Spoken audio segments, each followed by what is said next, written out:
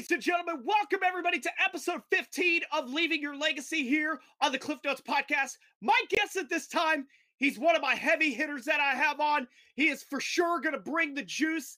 He is a former coach, a former head coach at Missouri Western, and just coming off an NCAA tournament run with his new team that is an assistant of the Wyoming Cowboys. Ladies and gentlemen, please welcome Sundance Wicks to the Cliff Notes podcast. Coach, how are you? Oh my God. I mean, just talking about goosebumps right now. Like, let's go out and play, brother. Like, that is the best introduction to a podcast I think I've ever been on. Hands down. That's not even close. There's nobody who could bring me out ready to go in a starting lineup like that. I mean, I'm going to hire you as my personal hype man, big dog. Well, Coach, let me get a first class ticket to Wyoming, and I'll come out and I'll play one-on-one with you. Hey man, I gave up my playing days in 2015-16 when I was at San Francisco. I said this is the last year I'm going to play, and I was with a squad: Dave Liss, Nikki Price, Ryan Duck, my brother Luke. We're playing in the Presidio Park YMCA, and we won the championship that year, 2015. That was the last time I did a men's league championship. The last time I said I was going to lace them up. I went out a champion. But I tell you what, I'd probably lace them up one more time just for if I could get that introduction on a daily basis, just coming into the office. That would be like that's a top 5 bucket list item for me to just have you follow me around and introduce me to certain things. Well, Coach, I think my playing days were over in high school. I'm way out of shape now, but I think I'm a lot better at podcasting than I am playing on the court. So you probably run circles around me there. Man, I'm happy to be on here, man. You brought back all sorts of nostalgic memories, man. We're talking about Mo West Blessed right now, so I'm happy to be on. Well, Coach, we're going to get through all that here in just a few minutes, but Coach, I kind of want to go back to the beginning. To talk about some of your favorite childhood memories and what some of your favorite memories were in your high school playing days. Well, it's funny, where I am right now. I feel like I'm back at the beginning, right? I'm back in Wyoming. I'm back where it all started. I just remember growing up in this place. You don't know what you don't know when you're a little kid. And the beautiful part about life is that you just grow up with this childlike enthusiasm, and you don't get to pick where you're raised. And so, being raised in Gillette, Wyoming, I was fortunate enough to be in a family that really appreciated athletics, that really appreciated competitiveness.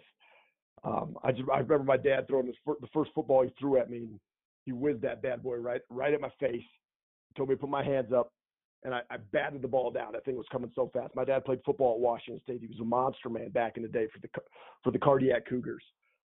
He played against O.J. Simpson back when it was the Pac-8. He's a real dude. He whizzed that ball right at my face. I batted it down. He said, "Why didn't you catch it?" I said, "It's coming too fast." And my first lesson in athletics was, he goes, "If you could touch it, you could catch it." And so I remember, I'll always remember that, just from the idea if you could touch it, you could catch it, and getting over that fear of that ball whizzing right at your face. And then, I grew up loving Jerry Rice and wanted to be a professional wide receiver. That was my first dream growing up. I wanted to be a professional wide receiver because of Jerry Rice. And you don't even know till years later when you find out the story, like Jerry Rice wasn't the fastest guy, but he was the fastest guy in pads, and just his work ethic and running up mountains. So I still run up hills. To this day, if I find a good hill, I like to run up and get a cardio workout in, because we had good hills in the outskirts of Gillette on 426 Forest Road, back where I was raised. We used to run over to sagebrush. My dad said running in the hills is good for your ankles. Yet I had 2 reconstructive ankle surgeries, so I'm not sure all that stuff was true. But growing up in Gillette, man, that town is competitive as hell. It is blue collar, and they wanted to win everything. And so I just know, like, in the 1990s, we won 9 state championships from 1990 to 2000, 9 state championships. And I was part of the streak that got broken of 6 consecutive in 1997-98, my junior year for basketball. And that, to me, like that is one of the biggest memories I tell people all the time, is not the 4 state championships that we won in football and basketball and track, but the one that I was a big part of, that helped lose the streak in 97-98. And I think that really shaped, that was about the first real form of athletic adversity that I'd faced. It helped really shape me as far as how I approach being competitive, how I approach winning and losing, and what that felt like. So if and you go back to your childhood with your brother and sister, who, my younger brother Luke, we're all 2 years apart. My younger sister, I was the oldest.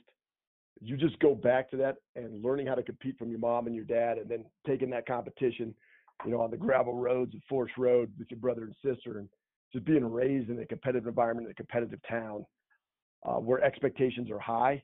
I was blessed. I was really blessed. And, I always say I was blessed to have great coaches too. I think it's important.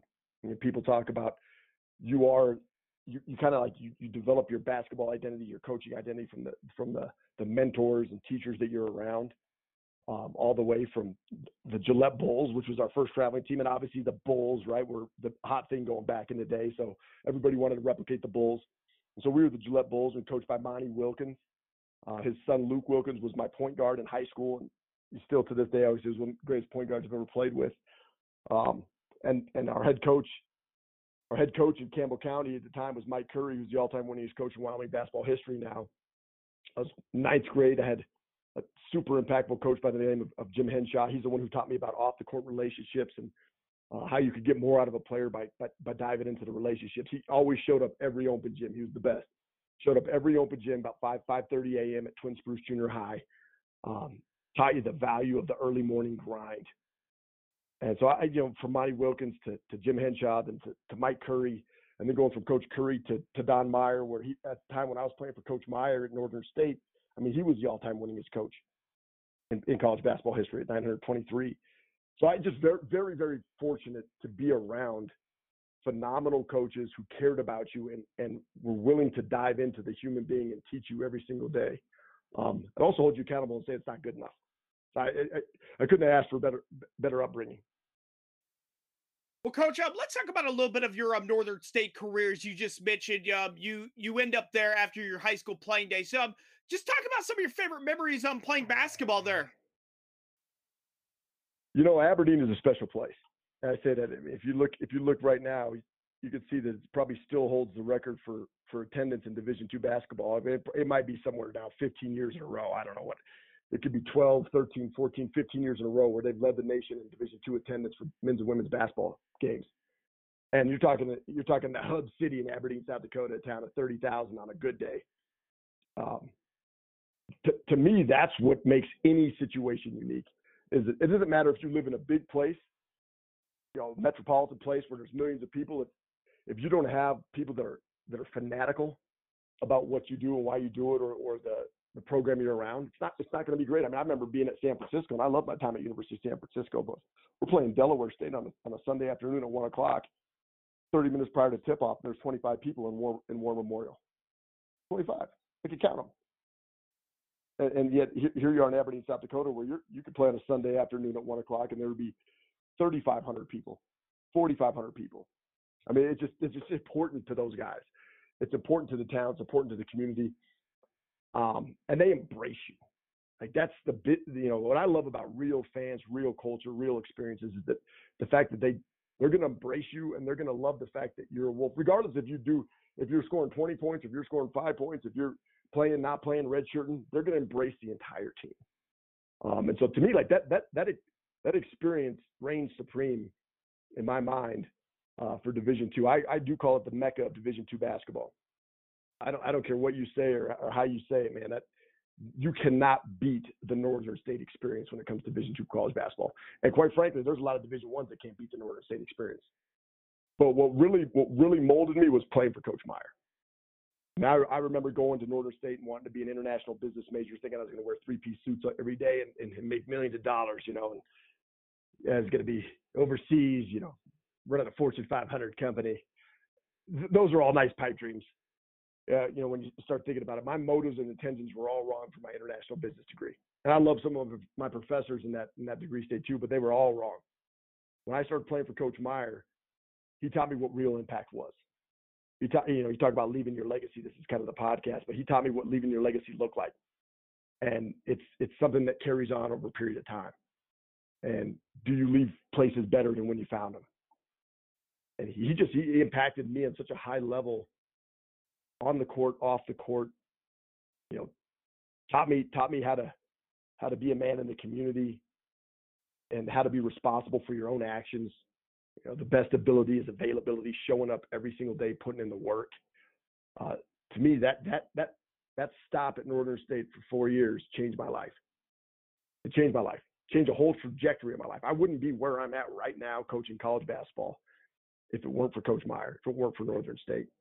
And so I could dive into games won or lost, and at the end of the day, you always remember the losses way more than you remember the wins. I mean, that's why I talked about my high school experience losing the state championship streak, is because those losses shape you, but it's the impact that you feel in those moments.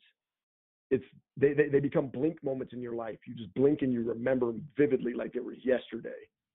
And my whole college career, I could just blink and know that it's shaped up and summed up in a couple phrases: life-changing, transformational, impactful. And just being around Coach Meyer every single day, you saw what it was like to lead at a high level, to hold people accountable at a high level, to get greatness expected out of you every single day as a 19-year-old kid. When you don't think that you're great, or you don't even have a chance to be great, and somebody else sees it in you and expects it out of you, it's almost insanity. You're looking at a guy going, why do you think I'm capable of that? I don't even think I'm capable of that.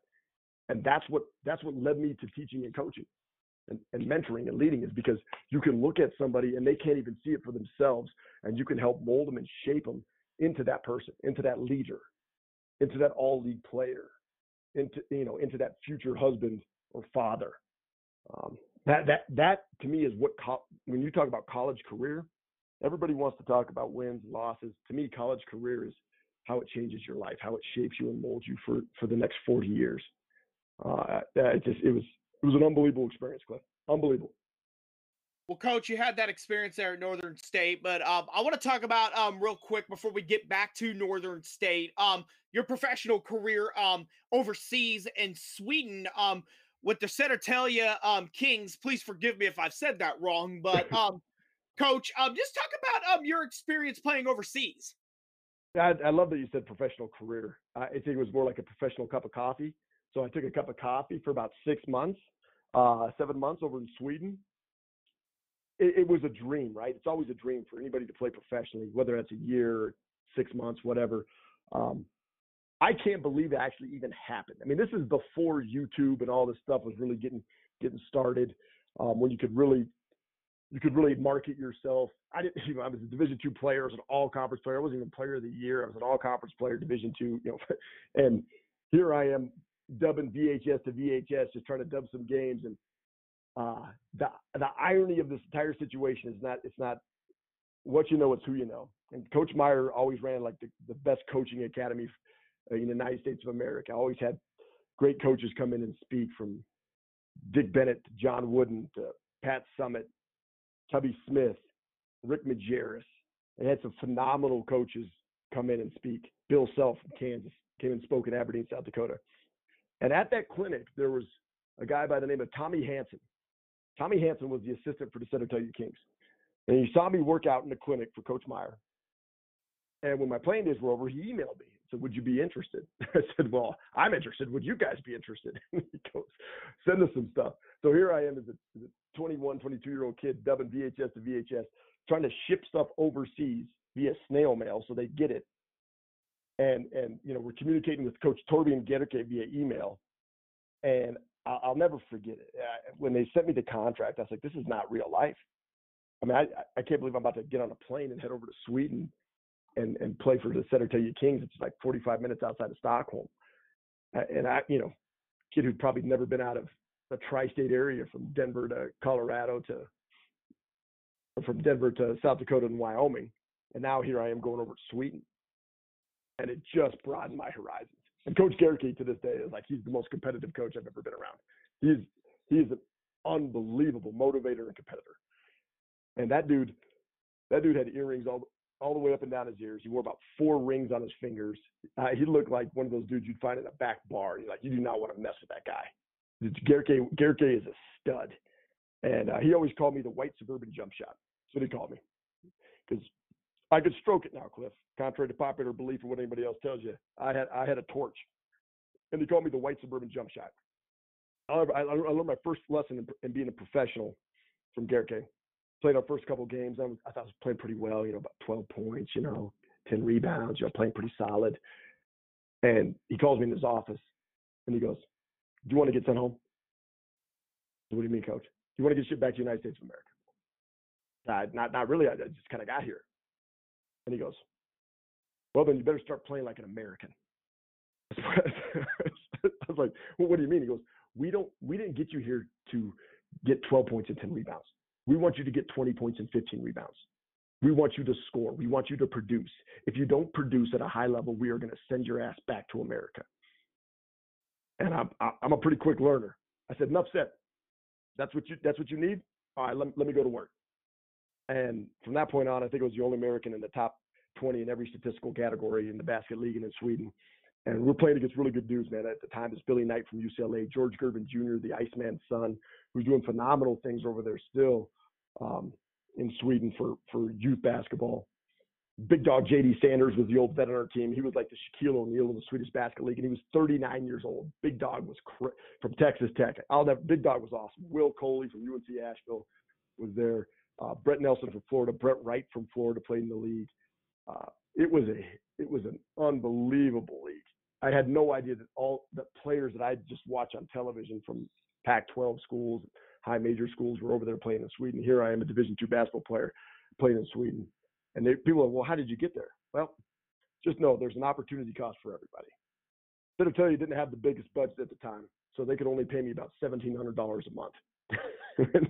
Other guys out there making a lot more money than I was. But hey, look, if you want an opportunity, money wasn't an issue for me. I'd have done that thing for $200 a month. Wouldn't have mattered. But we made it to the Final Four of the Swedish Basket League, and I blew my back out. Couldn't even play in the fifth and final game. Couldn't move. Was in a locker room at Norrköping, and couldn't even play in the closeout game versus Norrköping to go to the Swedish finals. And it was one of the biggest regrets I have is I couldn't even get up and move. And this is how cool Gerke and Södertälje Kings were to me. If you know anything about me, I dive into humanity and the culture, and I was everywhere in that club, helping youth, helping the young guys in our program. I just loved being around basketball. I love being around people. I love just obviously bringing energy and juice every single day. And that club saw that in me, and they said, "Here's the deal, man. You had such an impact on our young guys that if we make it to the Basket League and finals next year, we'll fly you back over to come to finals." Because I knew my playing career was done. I was going back to be a GA for Coach Meyer. And sure enough, man, a year later, they're in the finals, the Basket League and finals in Sweden, and they buy me a plane ticket and fly me over to come watch. I got to celebrate with the Kings.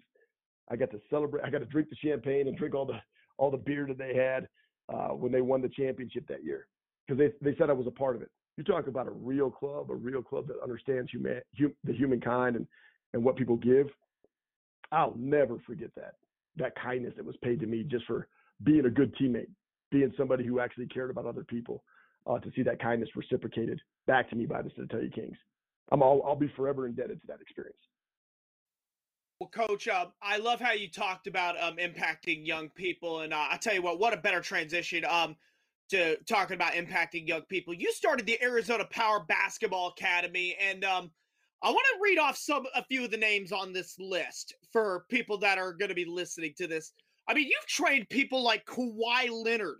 Kawhi Leonard needs no introduction. I mean, Alec Burks is another name. I remember Alec Burks in his career at Grandview High School here around in Kansas City. I mean, Isaiah Thomas is another name. Marvin Bagley is a name that you've trained. Just talk about starting the academy and just talk about training just these great athletes. Well, I'll kind of do a little precursor here, but so Arizona Power Basketball Academy was started after I did an internship at Impact Basketball Academy in Vegas. And Impact is where the pros go. That's where the best go and train.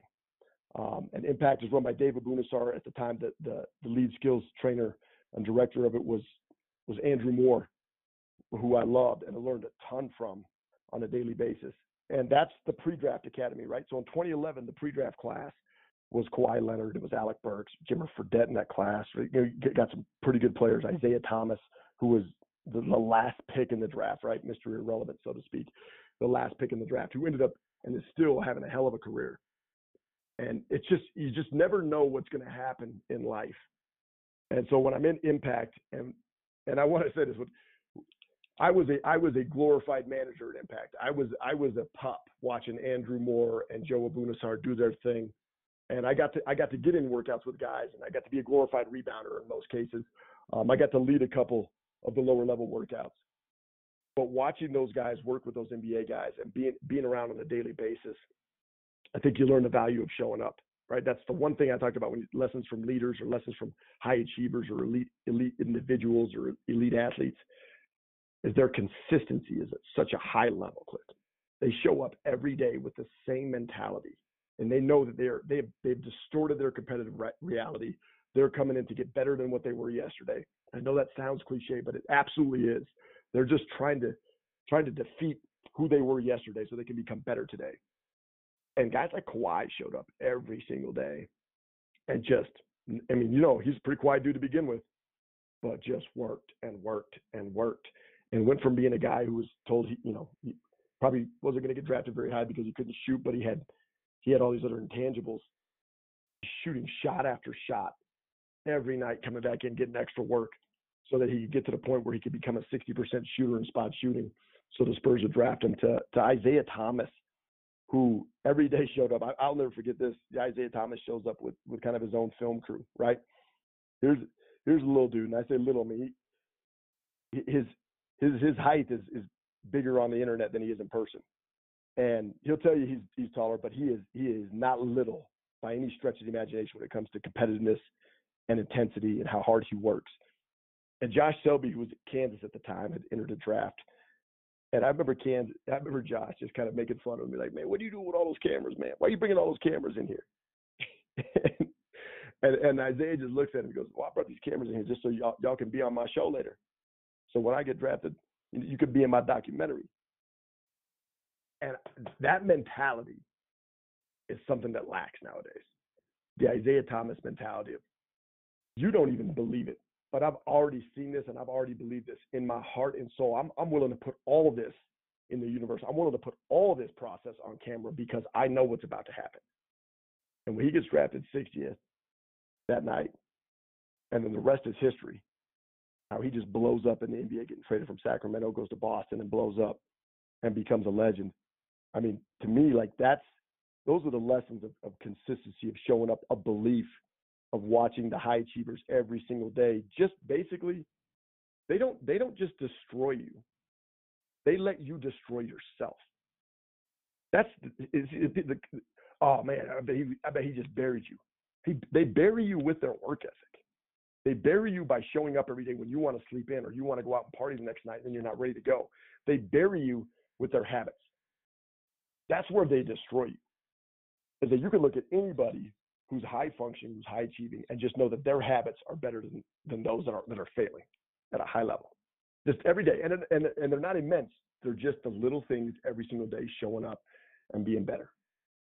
And to me, like, that's what Kawhi taught me. That's what Isaiah Thomas taught me. I was there with Xavier Silas, who had 12 or 13 NBA pre-draft workouts, and just a guy who every day still showed up every single day and made a name for himself and made a career for himself in the G League and got some 10-day call-ups and played overseas. Basically a journeyman. And Xavier Silas is now still an assistant coach in the G League. And he's just, because he will beat you. It's a war of attrition. He will beat you with his habits. He'll continue to show up every single day. And some of those guys that were high level dudes, man, going into that draft, just never saw the light of day. And that's the sad case of all this stuff. It's very few people that get that opportunity to be professional basketball players. But being at Impact gave me purpose when I was in transition of being out of a job from Northern Illinois. When I was in transition, Impact gave me purpose. And Ryan McNeil, who owned Power MMA and Fitness, or who was the manager, the gym manager, Power MMA and Fitness in Gilbert, Arizona, was owned by Aaron Simpson, UFC fighter, CB Dalloway, UFC fighter, Ryan Bader, UFC fighter, and Mike Miller, who played for the Miami Heat at the time, were all part owners of this MMA gym. And there was a quarter court, basically like a racquetball court turned basketball court in the back of an MMA gym in Gilbert, Arizona. And Ryan McNeil told me, he taught me about belief without seeing, right? He goes, I believe that you could turn this little quarter court into one of the best basketball training facilities in Arizona. And I'm sitting there looking at this place, and I'm going, man, there's a structural beam on the right three-point line. That thing doesn't move. That holds the building up. Like, you don't even get a full court out of this. You get a full half court out of this, Clifton. And we built APBA, Arizona Power Basketball Academy, from the ground up, from 0 clients in August of 2011 to 75 in about March of 2012 to 36 AAU programs and a training academy that housed over 350 kids, in the course of its training hours. And then eventually moved into a gym in Gilbert, Arizona, out of Gilbert Christian High School, with angel investors and philanthropist Doug Fournier and Tim Benson, that basically saw a bigger vision for it and wanted to move it on. I mean, you can't make this stuff up, man. Everywhere you go in your life, if you're about the right stuff, the right people are going to find you, and the right opportunities are going to present themselves. But you also got to have you got to have the balls, man, to go do it, to start something from scratch or to start over. I mean, I can't tell you how many times in my life I felt like I've started over. I mean, been up, went down, started over. Been up, went down, started over. And every time I've started over, it's been a rebirth of who I was as a human. It's been a rebirth of my passions, and great things have been born from that. I mean, and that takes you back to basically Northern State, where that is a whole different set of greatness that I fell upon. But yeah, man, I mean, you talk about that experience at Impact with those guys, and then APBA. Marvin Bagley was awesome at Arizona Power Basketball. Marvin Bagley was awesome. I'll never forget. I mean, he was the number 1 eighth grader in the country. This dude's 6'10" in 8th grade. And he was coming in and training with guys that were going to Oregon. Jordan Bell, who was at Oregon, who got drafted by the Golden State Warriors. He's coming in and training with dudes like that. And you're like, this 8th grader is legit.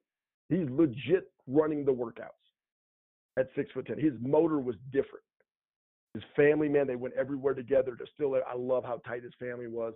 They were always about the right stuff when it came to working with us. And just, I mean, from Marvin to Marcus to Martre, the youngest. You haven't even seen Martre yet. Wait till Martre Bagley comes up.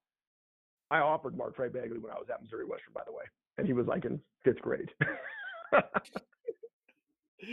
I hope Will Martin kept that offer alive still. So Coach, I want to talk about the road to Missouri Western. You've had some assistant stops at San Francisco, obviously. San Francisco is one of the places, Northern Illinois. Colorado was one.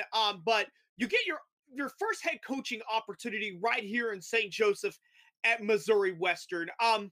What attracted you to Missouri Western? Well, I think we got it all wrong here, Clifton. I think we got it all wrong, man. Is you don't realize, and most people don't realize this too, is like, you don't find the job finds you. When I was at Northern State, man, we were making our national championship run. I was not on the hunt. I wasn't out there hunting for jobs. They just kind of come to you based on the work you do. And in Josh Looney, you always got to know this about Josh. Josh has a plan. He's always has a plan. He's very calculated, and he knows what he wants, and he puts it out there. And I'll never forget sitting in a Holiday Inn with Mike Halloran and Josh Looney during the Elite Eight, and just kind of going about, supposed to be maybe an hour and a half, ends up being about 2.5, 3 hours, just talking, going back and forth, asking me every single question in the book, asking me about what it was like being fired, what I learned from being fired, really open and transparent convo, just because, that's the first part of the processes.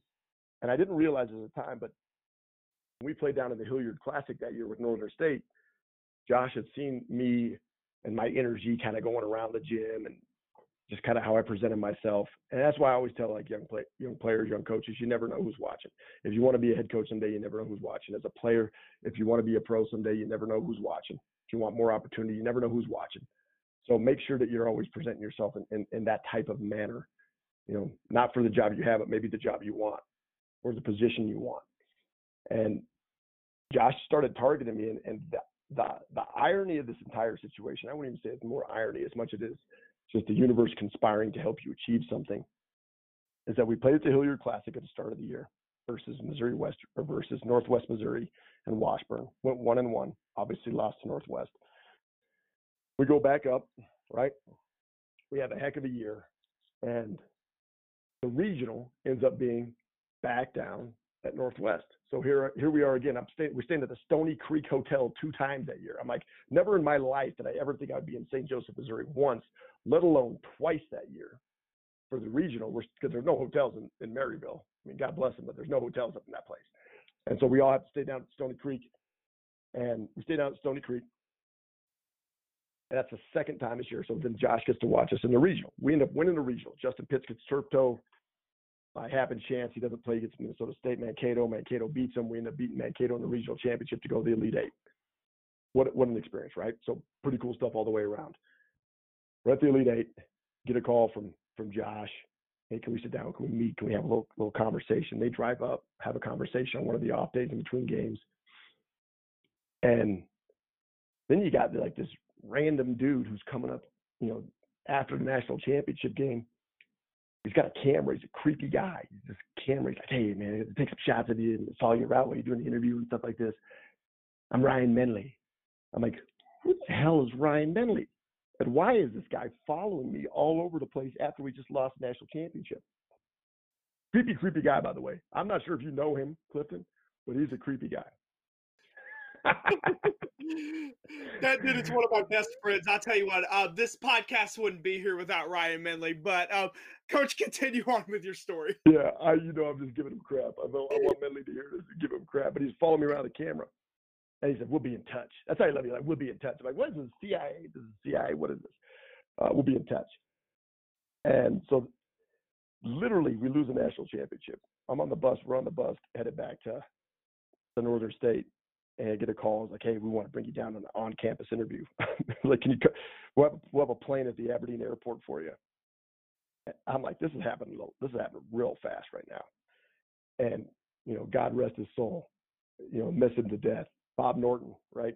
Air Norton 1 meets us up at the Aberdeen International Airport and flies us down to St. Joseph. I get to spend a lot of quality time with one of the first guys I ever met, man. The first guy I ever met was Bob Norton, man. Bob Norton. And flies us down there. We do the whole interview. I mean, it seems like a blur to me. Brett Easley picks me up in his little blazer and his little smoker's jacket that he got probably on sale somewhere at a Polo Ralph Lauren that his wife would let him buy. Still to this day, one of the best dressed mans. I love Brett Easley's swagger style. Okay, that's my guy.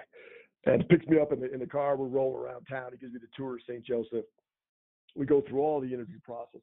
Just everybody's involved. Everybody in the athletic department. All the Golden Griffins, man. All the legends. Zach Workmans of the world. The Meyerhoffers. All the legends are there.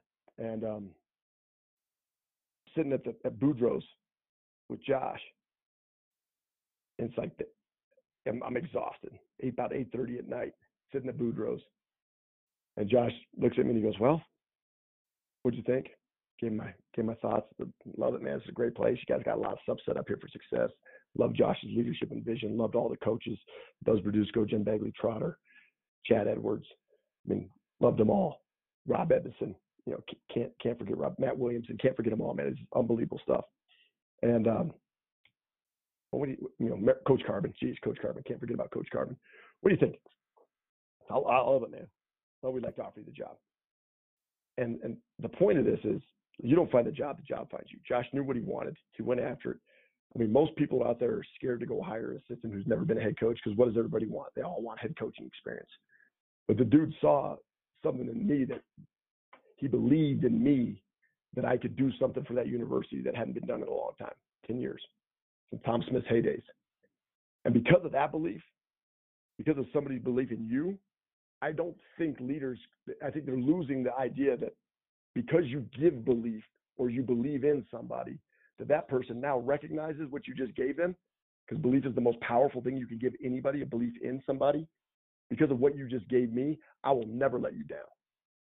I will never not work my butt off for you. I will never not make sure. This is going to be a great program, and it's going to be sustainable. We're going to have success. We're going to win because of what you believe.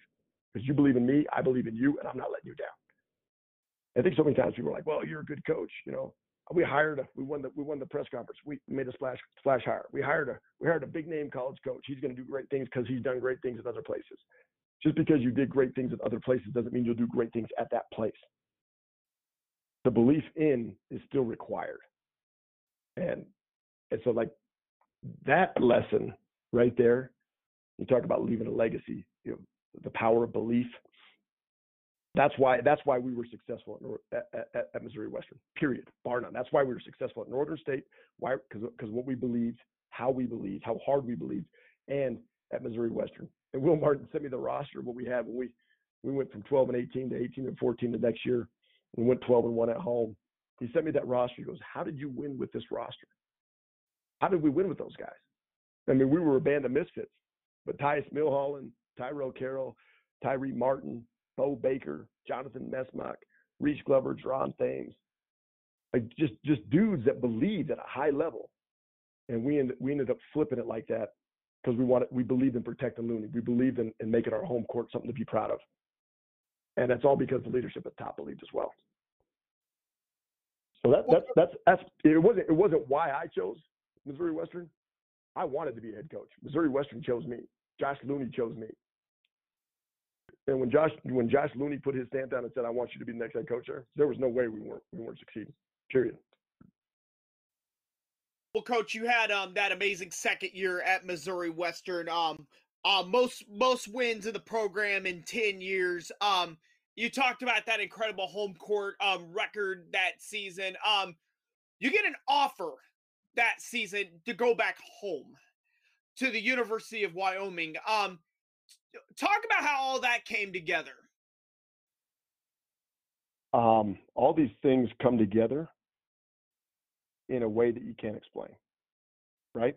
I mean, period. I mean, it's hard. It's hard for anybody who's not in the business to understand how the business essentially works.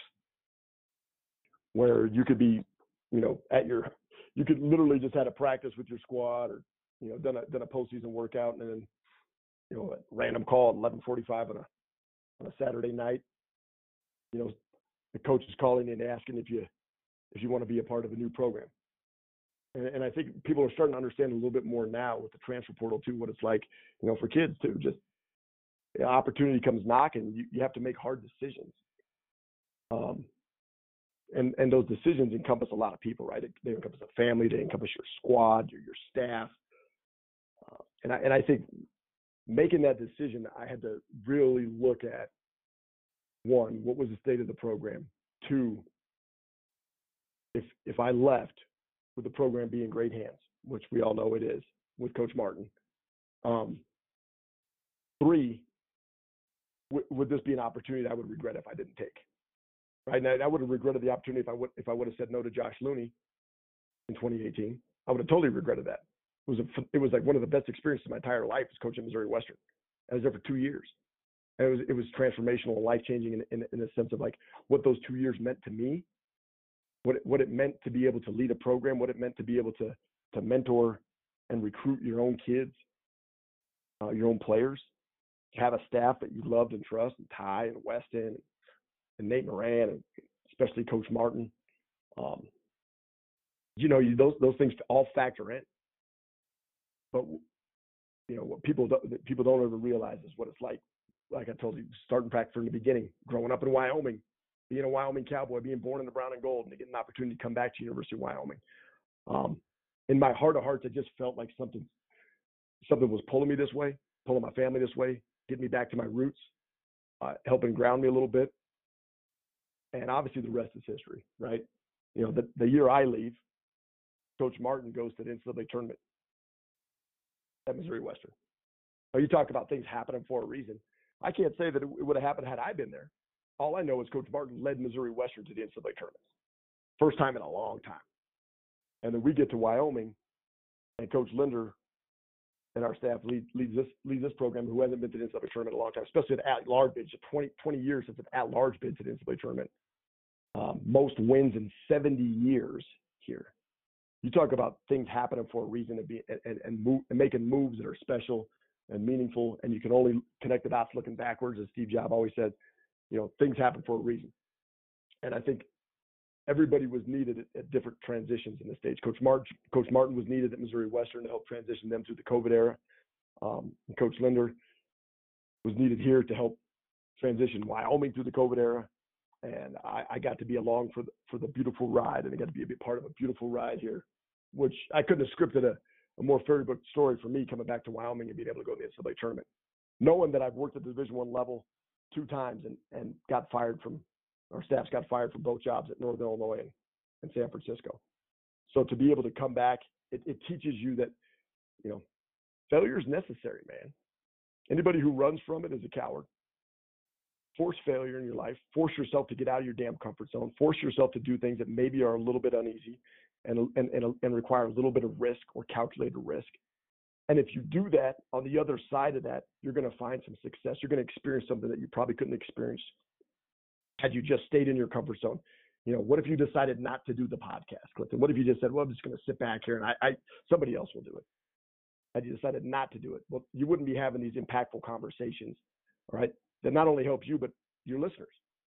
And to me, it's those little decisions in life that make massive impacts.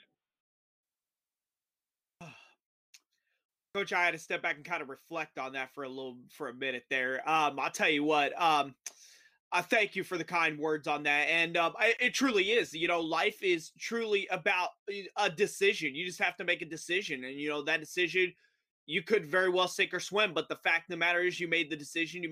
You took the courage to do whatever you wanted to do. With you, it was coaching. And with me, it was the podcast. You know, you just have to have the courage to make those decisions and then follow through with it. So Coach, I want to transition to a little bit of a lighter topic here. There was a story that surfaced a couple of years ago on the Griffin Sports Insider YouTube page about how your sister was a nun, and you went you played her in a one-on-one game of horse, and she beat you on a half-court shot. Can you walk the listeners through that whole story? Listen, you know, first of all, it's none on one. All right. So anytime you play a nun, it's none on one. It's not one on one. Okay. So just so we're clear on that, it's none on one. And secondly, horse I would have had her in horse. You know, she did. Yeah. As much as the Catholic sisters are awesome in the Dominican convent, I feel like they lack the patience to actually play horse. They wanted to play pig. And now this whole story starts because there's a Wicks family tradition. It's called Gotcha Last. Right? Gotcha last. And I don't care if that's my aunts, my uncles, my brothers, my sisters. You always want to try to get somebody last so that you hold something over them for a period of time. Gotcha last. It might be freaking tag, man. I might tag you and say, gotcha last. I'm on the plane to the airport. In the airport, you can't touch me. I got you last. I win. And so we're playing these other little micro games that the sisters got. They got tennis over there. And finally I see the hoop, and we're at the top of the Dominican convent in Nashville, Tennessee, and there's a lot of wind swirling around Clifton, and I'm like, look, we're gonna play pig here. I'm tired. I'm none on one. I whipped your butt, right? It's not even, you're in a habit. It's not fair, all right? You probably haven't worked out the way I've worked out. And I smacked you. I smacked my sister. I got you last in none on one. Well, she's like, well, no, you don't need to leave here yet. I mean, we still got some time here. Let's go play some pig. Let's play some pig. Okay, gotcha. And my sister, you got to understand, my sister's a pretty damn good basketball player. She played at Notre Dame. She had, you know, she ran against the buzzsaw Diana Taurasi and Sue Bird. She ran against the UConn buzzsaw at a high level. But she was a stud. Kelsey was a stud now. And Sister Joan of Arc at the time, as she's so succinctly known, Sister Joan of Arc is on the hills of Nashville. She understands how the winds operate up there, the swirling winds of the Dominican convent. And we're playing pig, and it's PI to PI. And she's got all of her little sister friends hanging around the court because they're pretty competitive too now. They're competitive in a different realm. They'll pray for your soul at a high level, which we all need, just so we're clear on that. Like, everybody needs somebody to pray for their soul. And they're pretty competitive too. When they start, amen to that. When they start seeing people get after and they start seeing it get a little intense, you know, they start talking a little nun trash. Start talking a little sister trash. Out there dancing around in their habits, cheering on Sister Joan of Arc. And I miss a shot to kind of put her away. It was a bank shot from the right corner 3. I was going to bank it in, let the chain net pop a little bit. And I missed a shot. And she goes, "Oh, it's over, big boy." And I said, "You're full of crap right now. You're full of crap." And she prances herself back to the half court line over there at the Hill in Nashville, and she kind of spins the ball in her hands a couple times, and she's looking up at the net, and the sisters are over there they're probably saying like a prayer for her. And it's not fair because if God is on her side, then I was screwed to begin with, correct? So they're probably saying some like a couple of Hail Marys over there for her while she heaves up this half court shot, and she drills it. And I knew at that moment, like it was over. Like I had no belief in my abilities to hit that half court shot up there, especially in the swirling winds of the Dominican Convent in Nashville, Tennessee. And she's over there just hop, skipping, and jumping and prancing around with her sisters, and they're high level talking trash. And she looks at me and she goes, "Got you last." And I said, "This sucks," because I can never replicate that. I can never live that one down. Like to this day, even though she lives in Denver now and she works for the Catholic News Agency, she's an hour and a half away from me. I'll never be able to live that "gotcha last down" because I don't know if she'll ever play me again. Period. I think she's running from the comp, and this is a little shout out to Kelsey right now, my sister. But I think she's running from it, but she'll never play me again. Plus, she's flying all over the world doing powerful things for CNA. So yeah, that is the hills of Nashville, none on one, that turned into a gotcha last game of pig, Clifton. Coach, that's an incredible story. That's an incredible story. You'll have to attach the Ryan Bentley video to that because it kind of tells it paints the picture with those. It paints the picture with his video that he made. Oh yeah, definitely. I definitely have that. I definitely have that link saved on my YouTube page, so I'm definitely going to attach that with this podcast. But Coach, my last question to you. We've alluded to this several times here on the podcast that this is called Leaving Your Legacy. You've had a tremendous career so far, but I want to talk about legacy. What do you think when your career is over coaching? What kind of legacy do you want to leave, and how do you want people to remember you when your career is all said and done? Great question, man. And it's a hard. I told you this before. I think it's a hard question to answer because you get so immersed in the day to day and what you're trying to do on a daily basis that you don't often think about impact and your audience, whether that's current audience or former audience or future audience. You don't ever know where you're going to be or how life's going to transition you. But I do know this: selfish dreams don't come true. And you can dream all you want to, but if you're just dreaming selfishly just for you and just how it's going to affect you and how it's going to impact you, that ain't the dream that's going to come true. I think when you dream big, when you dream about the impact of those around you and helping other people and bringing people with you and leaving the place, as Coach Meyer always said, leaving the place better than when you found it. I think that's an impact that can last. I think that's a legacy that can last. And I think I've only answered this question one other time on another podcast when somebody asked me about leaving your legacy, but I'm going to answer it to the same effect. I mean, success is subjective, right? It's not objective. It's based on the subject. It's based on me. So like some people could say success is money. Other people could say success is impact. I think your passion and your purpose in life can help you define success. What's successful for you? What success looks like for you? I think having that passion, that juice, that spirit to go actually and have the guts to go pursue, your purpose, to go out there and really live your purpose every single day of trying to leave the place better than you found it. And let's talk macro first, man. The legacy for me is today when I walk out of this office, when I walk out of University of Wyoming, did I impact anybody today? Did I help anybody else maybe find a different way of looking at something or did I help anybody else? Did they listen to this podcast and go, I've never thought of it that way. I like that perspective. But did I help somebody say, you know what, maybe I should challenge my comfort zone a little bit. Maybe I should get out of the rut that I'm in, make the conscious choice to go do something a little bit dangerous, a little bit different, a little daring, take a little calculated risk today. To me, that's all that matters is the former players I've ever had, anybody I've ever worked with. Will they look back at my life and will they come to my funeral? When I look at that, will they look back at my life, come to my funeral, and at that funeral, when they're sitting up there in drinking some beers, because at my funeral I want beer, I want pizza and wings. That's what I want. I want everybody to have beer. I want everybody, or wine. I mean, I'll drink a red wine with some Domino's every now and then. But beer, wine, pizza, wings. Sit down, tell some stories, and talk about how I left your life. Did I leave your life? When I left this earth, did I leave a mark on you that made you better than when I found you, than before we'd ever met? And it could be a small thing, man. It could be we always take things from everybody, man. Cliff, and I'm gonna take that energy that you brought in the intro today. I'm gonna take that with me, man. I'm bottling that shit up. I'm taking that with me. That changed my outlook of this interview just by the way you started it.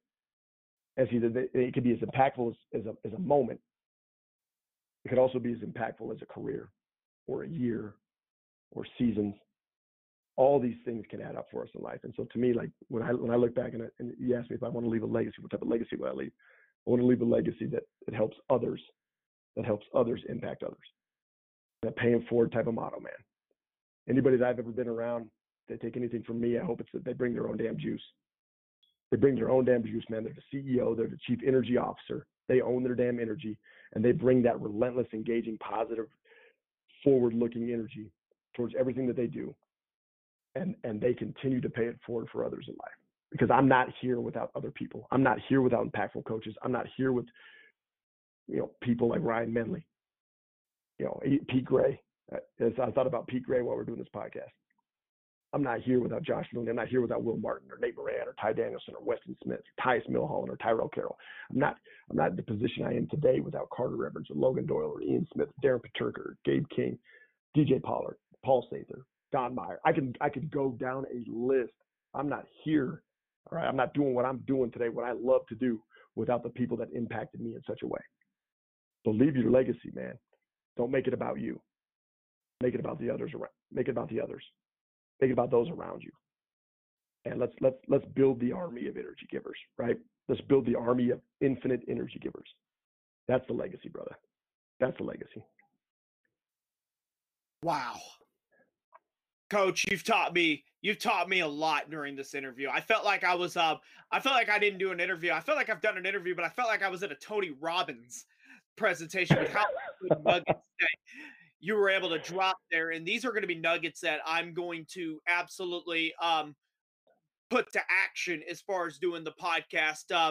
Coach Wicks, I want to thank you so much for coming on the podcast, making time out of your busy time there at the University of Wyoming, having this conversation with me. And I want to thank you so much again. And I wish you and your entire staff out there at Wyoming the best of luck building that basketball program. You're the man, man. I look forward to reading more and listening to more Cliff Notes, brother. That's a great name. You should never lose that name. Just make sure you trademark that right now, Cliff Notes. Coach, I'm going to get to work on that here right now. Thank you so much for coming on.